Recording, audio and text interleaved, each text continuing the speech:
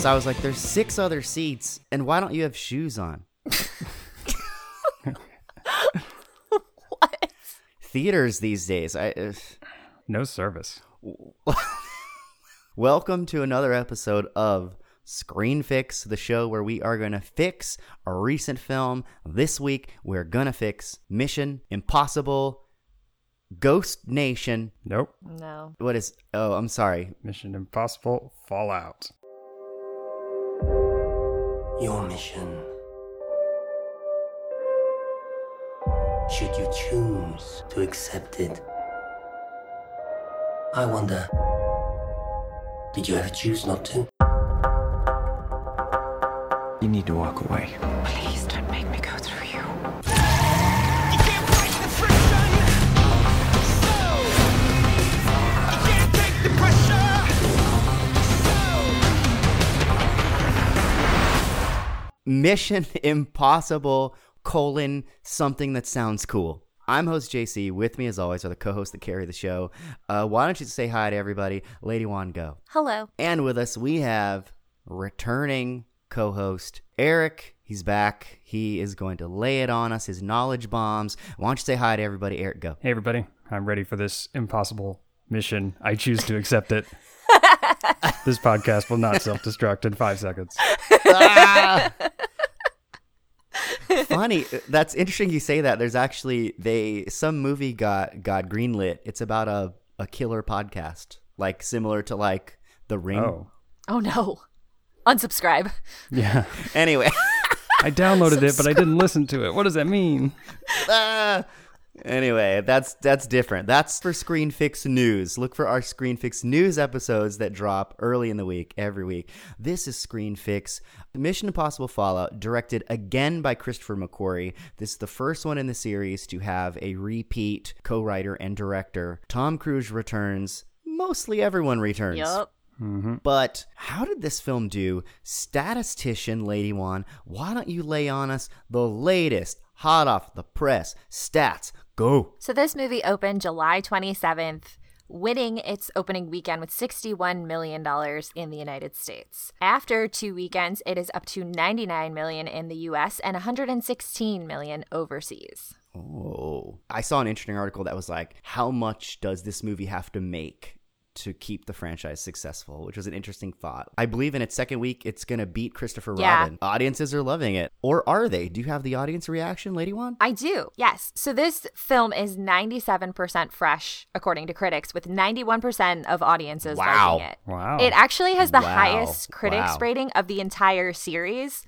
The next ones are both Ghost Protocol Really? and Rogue Nation are both at 93% fresh. So this one is, critics like this one the most. Wow. Yeah. From the sounds of it, it's really pretty stellar in a summer that's already been full of some good action summary movies to come in at the end here. That's right. It's doing very well, but that doesn't mean that it's without its flaws. And that's why we're here at Screen Fix. We're going to fix it. But first, what is this movie all about? Let's go over the plot. Go ahead, Eric.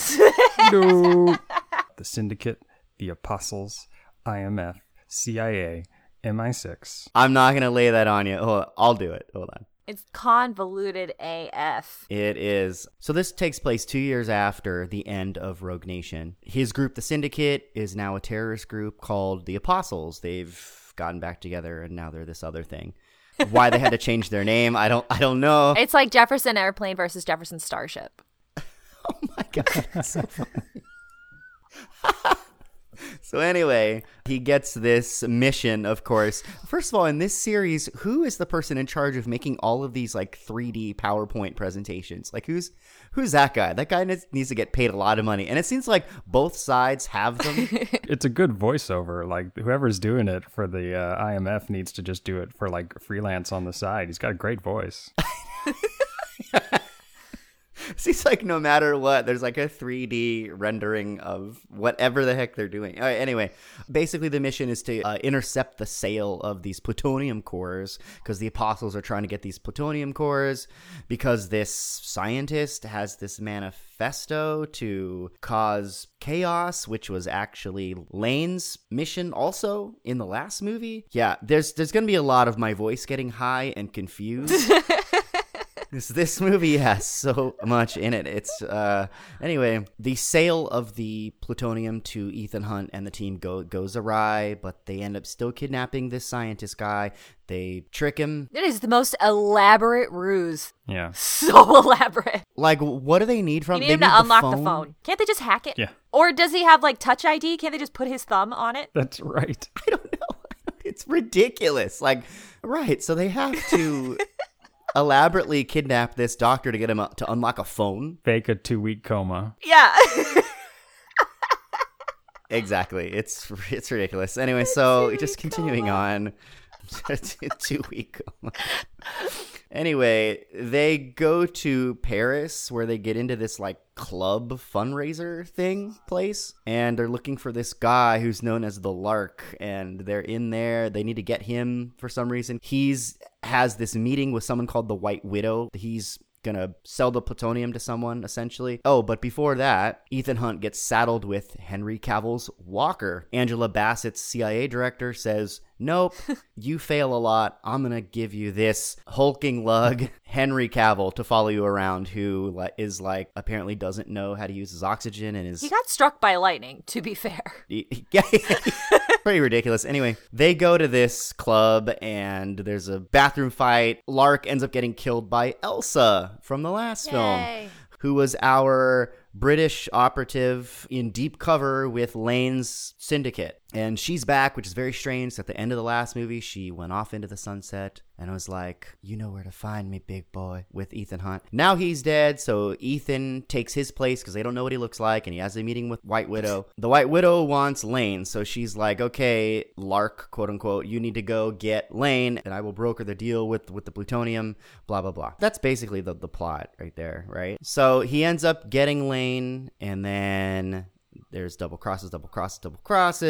Lane and his group, of course, they are a step ahead all the time, and it ends up that they have those nuclear weapons in a remote hospital where Michelle Monaghan, Ethan Hunt's wife, now remarried, is working as a doctor, and they have to dismantle these bombs at the last minute. Lane is there. Henry Cavill's there. There's a helicopter chase. There's Benji's there getting punched and hung. I don't know how he fights anyone. Anyway, they end up getting the key out of this thing and dismantling the bombs, and everybody is safe, and la la la. And Ethan and Elsa still don't kiss. Yep. Oh, yeah. She loves him, and his wife's married to someone else. Why won't he kiss her face? I wanted it. The crowd wanted it. I'm disappointed.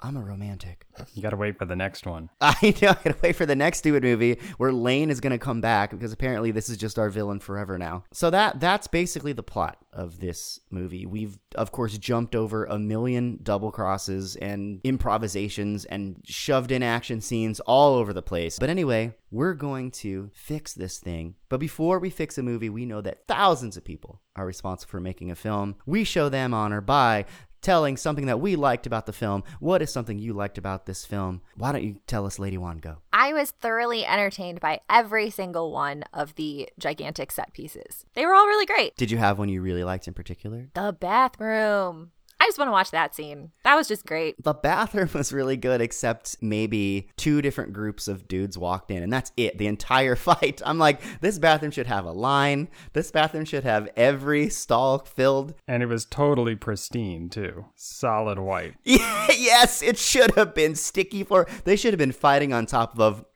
pee-pee dribble. Walker's forcing somebody's head down to the ground, and he's, no! Other than that, like, that fight was really good, wasn't it? Yeah. Yeah, fight was awesome. And actually, what's weird is in the trailers, it makes it seem like that fight is between Ethan and Walker. Yeah. Eric, what did you like about this one? I thought this had, along with the set pieces, which I totally agree with Lady Juan on, I thought both the sound and a few of the shots during those action sequences were really on point. The gun sounds, the crash sounds, the lightning bolt sound, the things breaking sound, like everything sounded very impactful and very intense. And then also the rotating shots, a couple times, I don't know, 2 or 3 times they used it where the camera is fixed inside a vehicle and the vehicle is rotating. They did this when Lane went into the water and the water is filling up his car.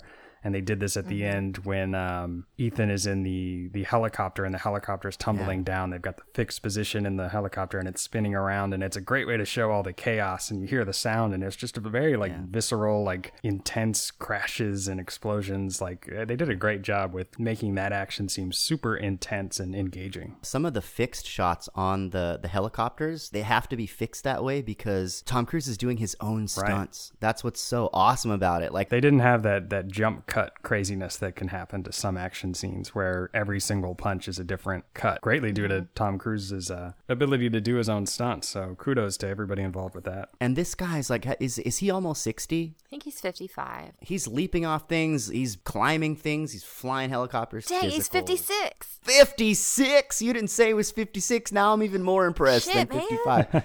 He could buy a senior ticket to his own movies almost. Oh my God. After his early bird dinner at Shell's. Anyway, yeah, that's awesome. He can buy a senior ticket to his own action film where he does his own stunts. That's an impressive person. He's not human. No, he's Xenu's baby. So, yeah, I was also fully impressed by some of the action stuff. Those fights go on for a long time, too. Sometimes I thought that the fights went on a little too long, but just it's so much fun to just watch it. There is stuff where you have to, like, suspend your disbelief, like the bathroom fight, too. Like, he goes from the bathroom to meet the White Widow. He should look fucked up. Like, his suit, he's wearing a white shirt under a suit. That white shirt should have blood on it, dirt on it, sweat on it. He should be sweating his ass off. His hair should be messed up. He should have a puffy face. Didn't the fake Lark get shot like right above him in the face? Yes, in the face. He should have blood all over him. It's still so much fun to just watch all these fight sequences take place. I feel like you watch these movies less for the plot and more for what they're going to do action set piece wise. Most definitely. And I think all of us agree that that was the main draw for this one. Yeah. Yeah. So, without further ado, why don't we fix Mission Impossible Fallout? Why don't you know the name of this movie? Mission Impossible, here we go again. Mission Impossible. Why don't you give us your first fix, Lady Wan? Go. I'm a bit conflicted about my own fix here because my problem with the movie was that it's too long. Like, I may have drifted off. Who could say? Whoa, you can't admit that as a screen fixer. That's a criticism of the movie, not myself. Okay. This movie is 2 hours and 28 minutes long. And the cleanest way I could surgically remove about like 24 minutes is if we simplify the plot a bit to remove all of this White Widow nonsense. I love Vanessa Kirby. She's great as Princess Margaret on The Crown. I really feel like they threw her in this movie as like, yeah, we're going to bring her back in Mission Impossible 7 and you're really going to like her. She's a great actress. She's very pretty. She's capable. Like, I believed her in the action scenes that she had, as well as just like making eyes. I thought she was good. She was good. She seemed like more than just a pretty face. Like her acting was really good, I thought. Yeah, she's great. So that's why I feel conflicted about this, because I like her and I like having a strong female character in here other than just Ilsa. But we already have Henry Cavill as this outside force, and we obviously have Lane and the Apostles. Like, there's so much going on here. I don't need the extra attention given to her character.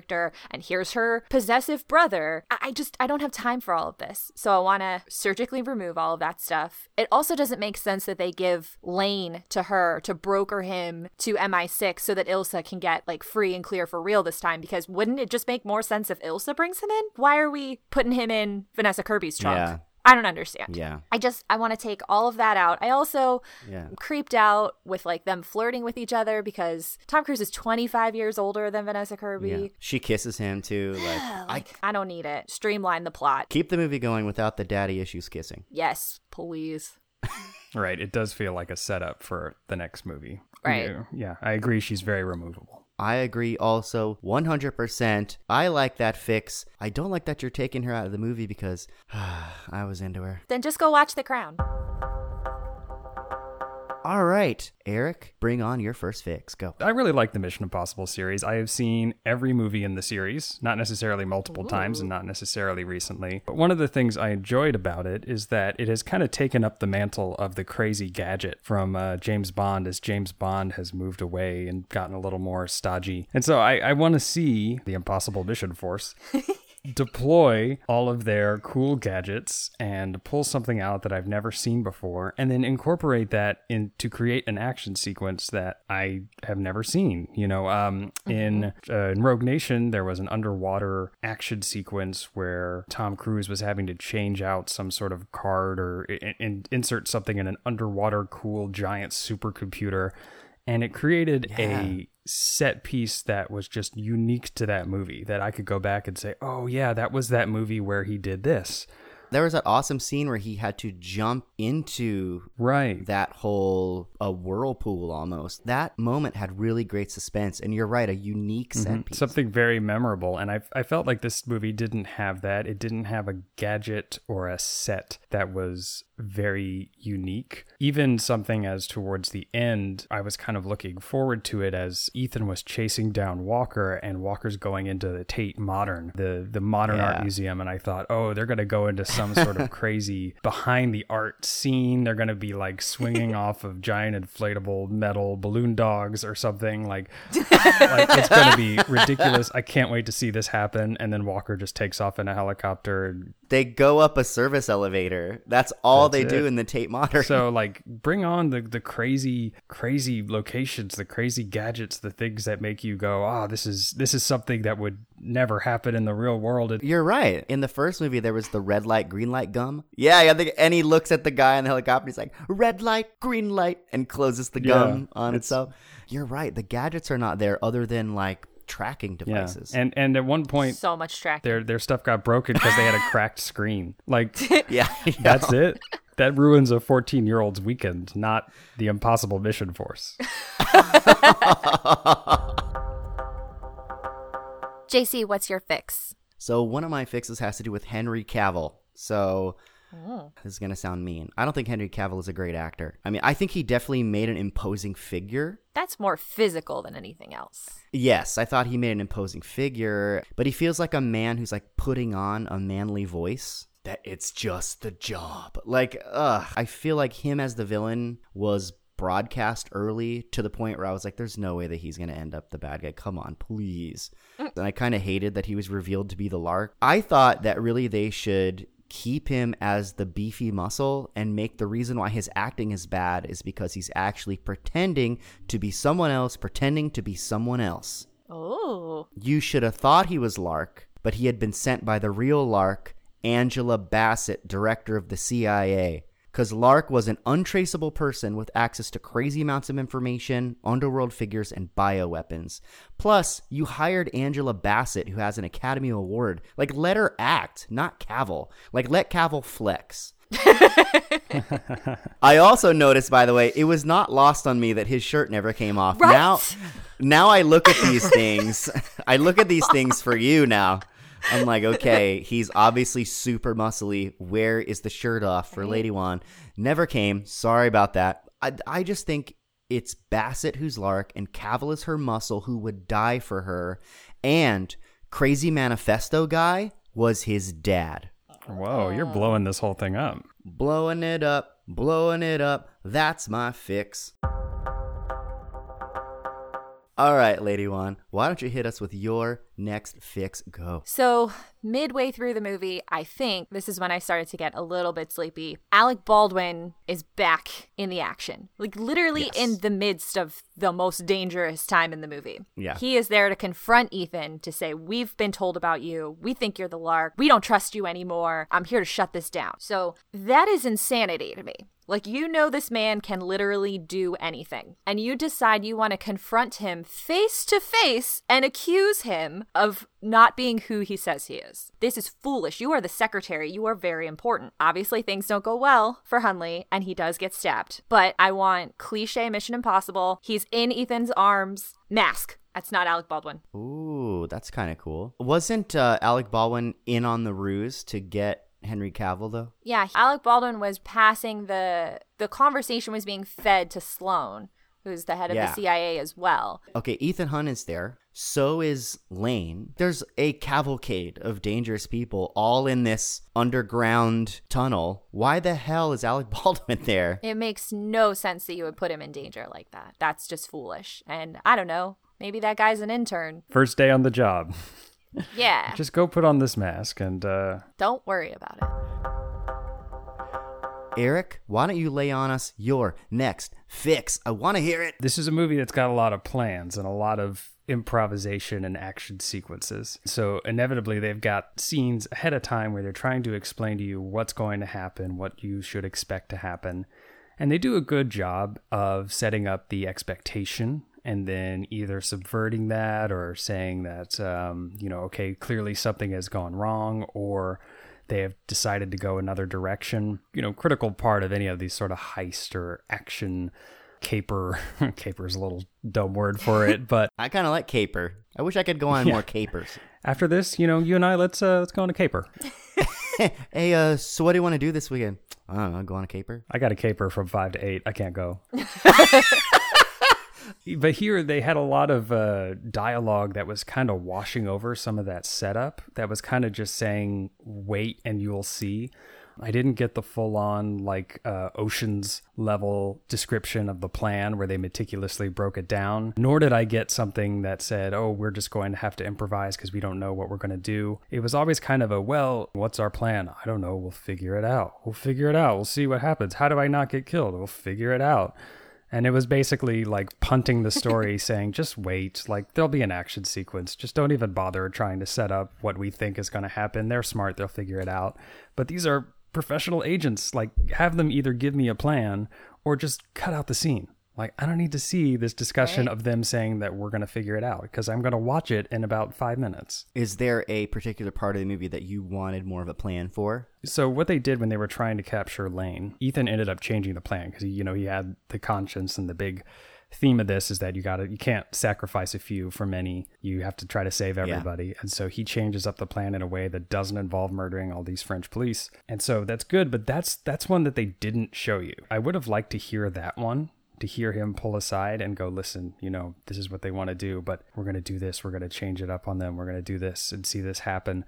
Or at least set that up that he has this pang of consciousness beforehand. Also the tunnels when they're trying to do the swap and when all the double crossings happen rapid fire back to back. I think Luther at one point is we'll figure it out. Those are two places I would say. Plus it could just shorten the movie again. You're right. Half of the dialogue could probably be cut out if they were we have a plan, and then it fades. All right, JC, give us a fix. My last fix is actually going to change the whole movie. Again. You know why? This movie is nothing but the same movie as Rogue Nation. Here I go again. For the second movie in a row, Elsa is standing in the way of Ethan Hunt. And in the same movie, it's just Lane, just this time he's got a beard.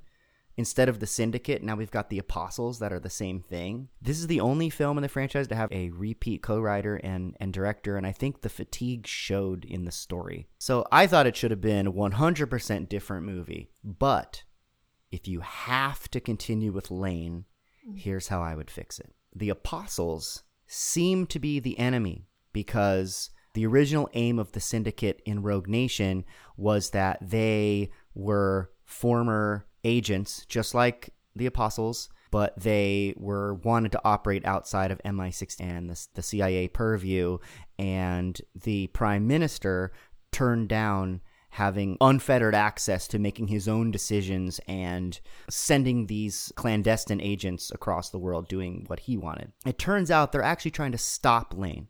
So they all banded together to operate outside of MI6 and CIA purview, just like the original aim of the Syndicate. But seeing the madness of Lane and how Lane had taken control of the Syndicate, which they thought was going to be controlled by the Prime Minister, they broke off to stop him. And they've been trying to capture Hunt to add him to their task force, maybe even lead it.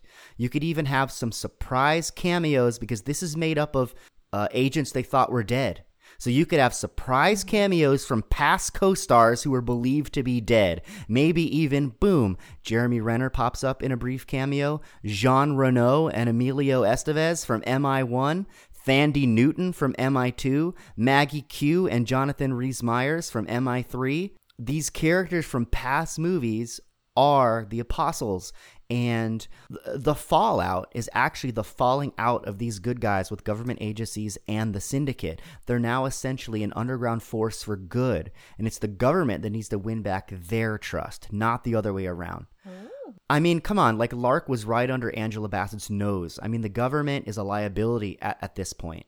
And at some point, Hunt needs to choose, and he chooses the Apostles, and it becomes an Expendables-style global jaunt, suicide mission. Elsa is also a member of the Apostles, and it ends in a number of these characters actually dying, but they save the day, and it's this underground group, the Apostles. Ethan Hunt is part of it. Boom, different movie, interesting movie. What do you guys think? I'm on board with it. I think it amps up the switcheroo aspect of Mission Impossible, where instead of revealing a mask on one individual and saying, I was this the whole time, or I'm actually on a different side, you switch the whole sides. But maybe they're a little bit out there still. And so Ethan's kind of looking at this and saying, well, maybe these are the people I need to hang out with. If the governments are so strict, maybe these people will actually let me do the things that I want to do. It's a good idea. It's 100% another movie, but I'd rather watch that movie than this one. So very ambitious. I like it. This movie suffers from piggybacking too much off of the back of Rogue Nation. I definitely agree with that. Just it needs to be its own movie, and that's what my fix was all about.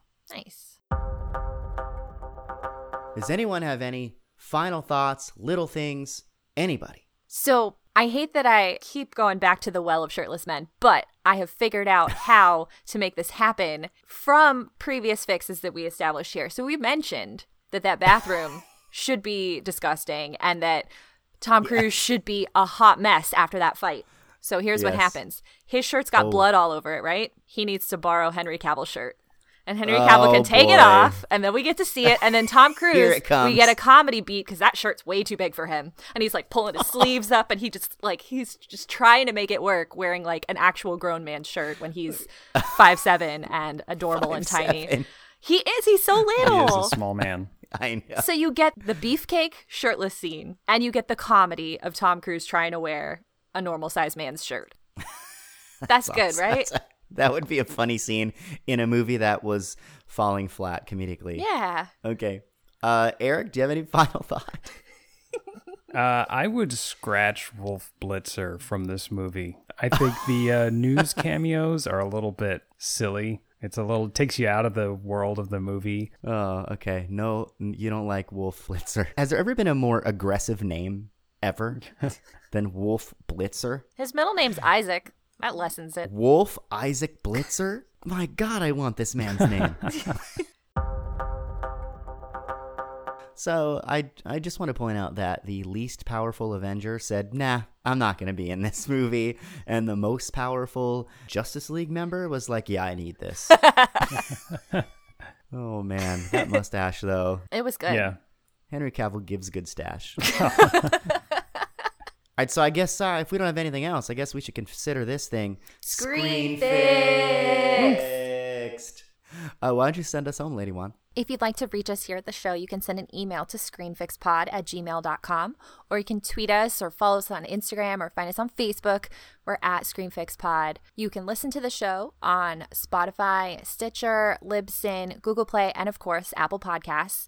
Please rate, review, and subscribe if you're enjoying the show. That way you never miss an episode. We'll just drop right into your downloads. I don't know why that sounded dirty to me. I don't know. Yeah, it did. We also have a Patreon account if you'd like to donate to the show, be part of the show. We also have dreams of opening a one-screen theater to be the home of podcasting and film festivals and film marathons and everything like that. Eric will be there. He'll be doing haiku monologues. Donate to the show. Just look up Screen Fix at Patreon. We'll leave it with your favorite Mission Impossible quote. Go ahead, Eric, go. I'll do Angela Bassett's great delivery of the line. Yes, they would. That's the job. Yes, they would. That's the job. What's yours, Lady Juan? All right. Can I do my creepy Solomon Lane voice then? Yes, go. You should have killed me, Ethan. Ooh.